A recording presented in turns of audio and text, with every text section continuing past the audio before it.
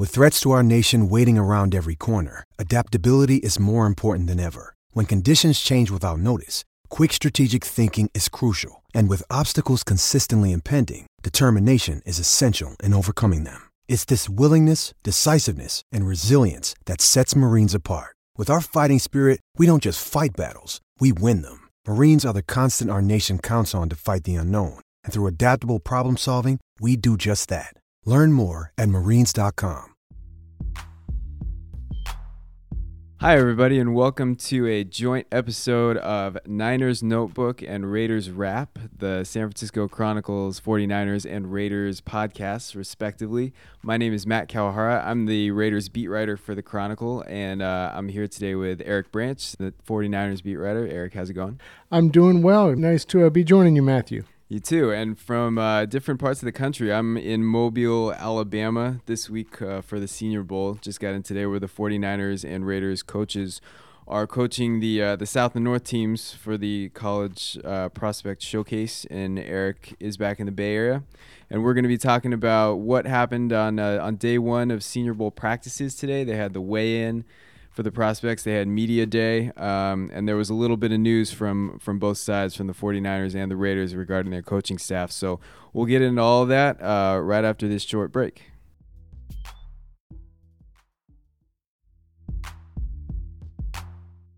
Welcome back to this episode of Niners Notebook and Raiders Wrap. So, Eric, I guess just to start it off, both coaching staffs are missing a quarterback's coach right now. The 49ers obviously parted with Rich Scangarello. He was hired by the Broncos to be their new offensive coordinator. And John Gruden announced today that the Raiders need a new quarterback's coach after Brian Callahan is apparently going to be leaving to become the new offensive coordinator for the Cincinnati Bengals when they hire their new head coach, Zach Taylor, after the Super Bowl. So, Eric, I guess we'll start with the Niners. When you're looking at the way that whole episode went down with Scangarello, where they first didn't allow the Broncos to interview him and then changed their minds and let that happen, how did you see that play out? Well, I thought it was interesting. I guess for starters, talk about a huge rise for Scangarello. 2 years ago, 2016, he was the offensive coordinator at Wagner College, and I needed to look up where Wagner College is. So to go from that now be the Broncos offensive coordinator is quite a leap. And he did it in part because, last year, Jimmy Garoppolo, he was traded midseason. And he credited Scangarello a lot for, getting him up to speed with the 49ers offense and the playbook. And then it led them, Garoppolo leads them to a 5-0 finish after they were 1-10. So I think Scangarello, came out looking okay with that. And then Scangarello was the guy who championed Nick Mullins, who, John Lynch and Kyle Shanahan, when they brought him in for a pre-draft visit last year, they were laughing because he was so tiny and he looked like Scangarello. So they were like, "Are you sure you are not related to Nick Mullins? Is that why you like this guy so much?" So they were really, and none of the NFL was that high on Nick Mullins. He was undrafted from Southern Miss, not huge, doesn't have a big arm. But then Nick Mullins, starts the season on the practice squad, and then ends up having, certainly, based on what people were expecting, an unbelievable, 8 starts with the Niners. So I think that explains, how he got from Wagner College to the Broncos.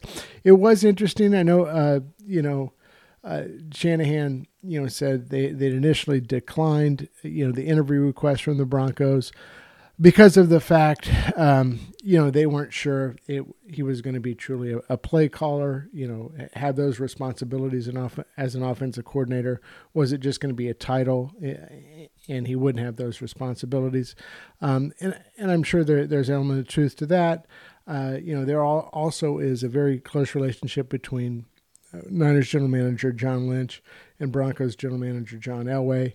And, when Lynch was first hired last year, Elway let Adam Peters, one of the Niners, top executives, get out of his contract so he could go with Lynch and help Lynch as he learned the ropes of a GM.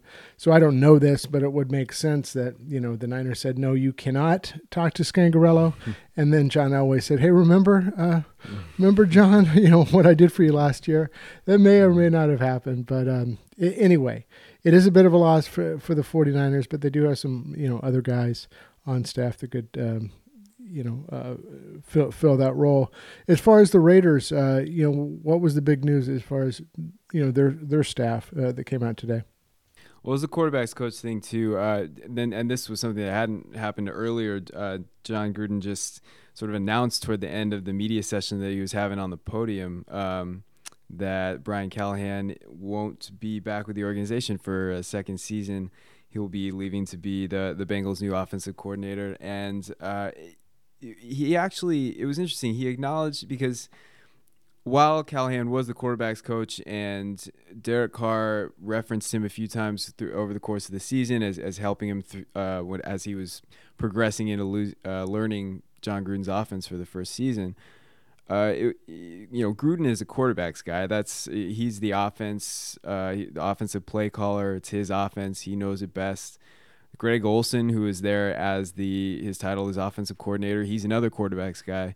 So you had those two guys, and then you had Callahan, and that made for a pretty crowded quarterback's room during meetings. And Gruden actually acknowledged today, or he said he wasn't sure if he maybe had sort of too many cooks in the kitchen going on there. So he didn't specifically say that they're going to hire somebody to replace Callahan as a quarterback's coach. He did say that they'll be looking at potential assistants to bring in, maybe even at the combine, but for now, it sounds like it's going to be sort of the Gruden and Olsen working directly with the quarterbacks. At least that's the way that it looked during practice today with the North team, where Olsen was running the quarterbacks through drills, and he was definitely the most hands-on in that area.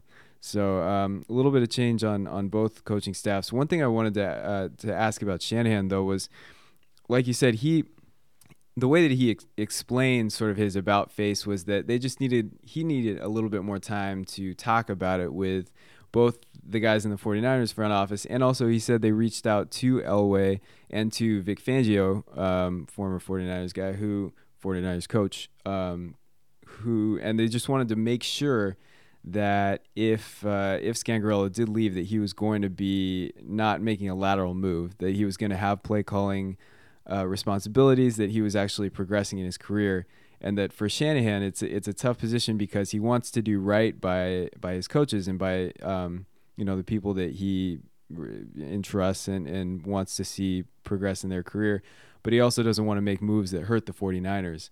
And so he has to sort of straddle that line. And there were a couple of other assistant coaches where he declined requests for teams to interview them. And I was just wondering, from what you've observed from him, if you see sort of him being that conscientious when it comes to members of his staff, whether he'll weigh both the human aspect of it, or knowing these guys are trying to get to maybe the role that he has right now, and also just knowing that he has this responsibility to the organization as well. Yeah, this is kind of the first time it's come up. It really wasn't an issue so much last offseason. And now, with their run game coordinator as his title, Mike McDaniel, and then the pass game coordinator, Mike LaFleur, they were both, the Niners denied permission for multiple teams to interview both of them for coordinator positions, which, I don't think they would have had that play calling responsibility you talked about. It does speak to the fact that teams are trying to raid the coaching staff of a 4-12 team, which is unusual. It does speak to the fact that the Niners offense was competent, if not better in some areas, despite the fact that for 13 games, they started either C.J. Beathard or Nick Mullins. And they threw for over 4,200 yards. They had 26 touchdowns.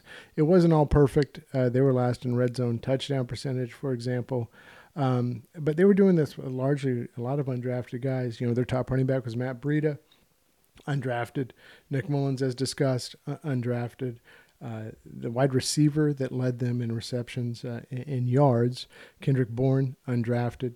I mean, obviously Kittle emerged. He's a 5th-round pick, but obviously, is outperforming that. But anyway, the point being, I think teams are looking at what they did with what they had.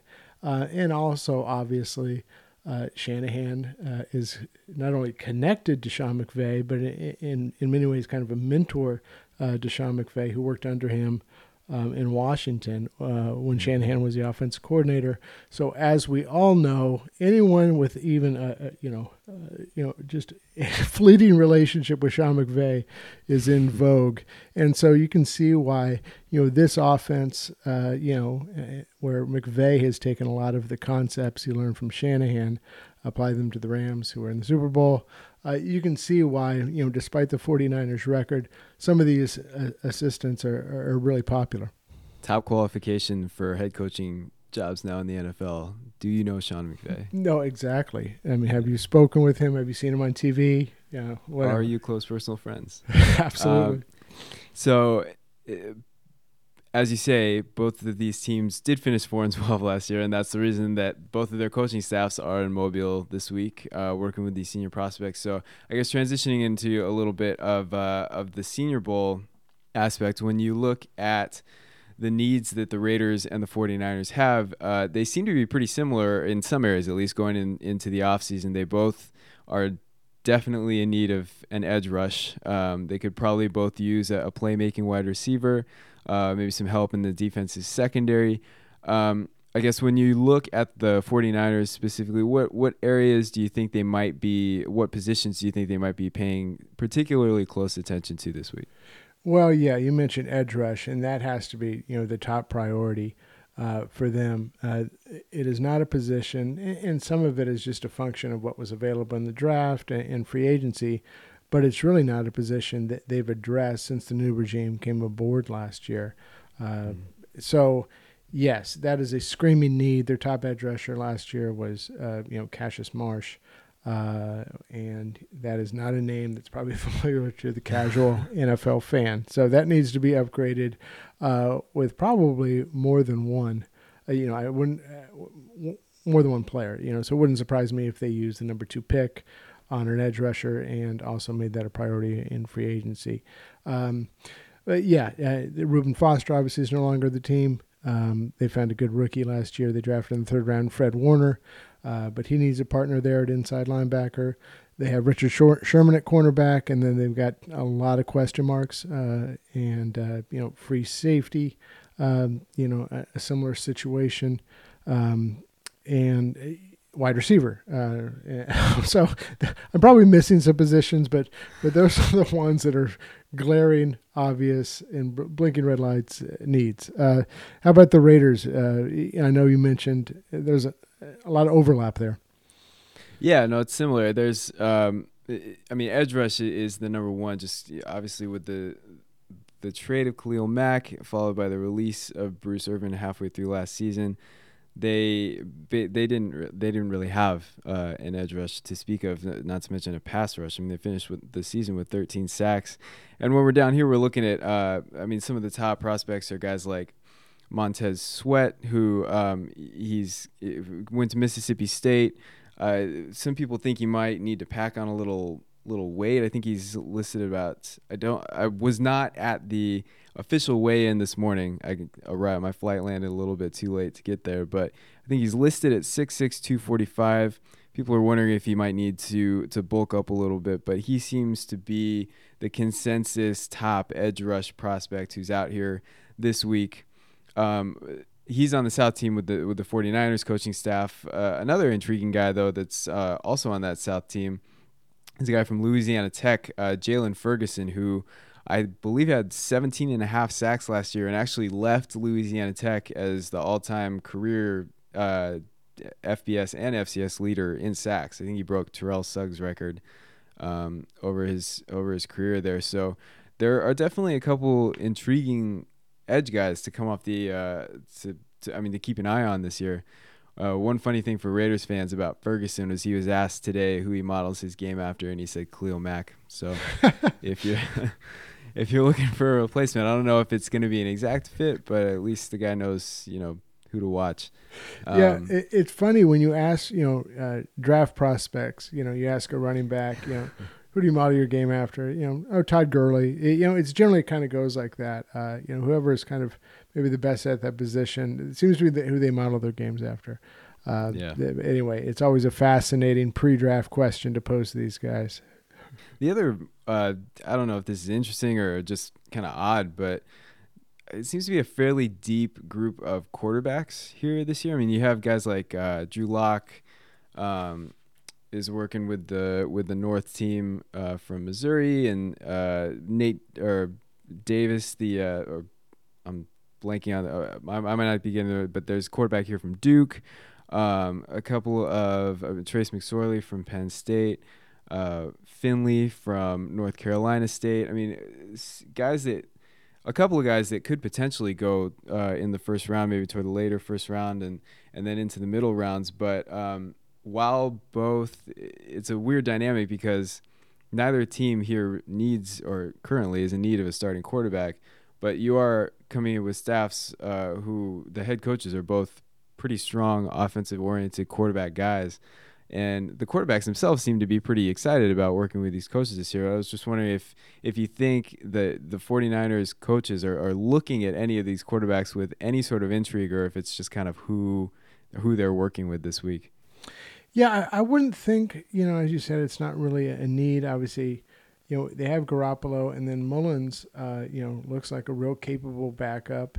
And Shanahan, has insisted, despite C.J. Beathard's, performance, to this point in his career, that he still really likes him, sees a lot of potential in him. He was a third-round pick from last year. So, it's to a point where it's like, well, can they keep three quarterbacks? Will they have to, try to deal one of those guys?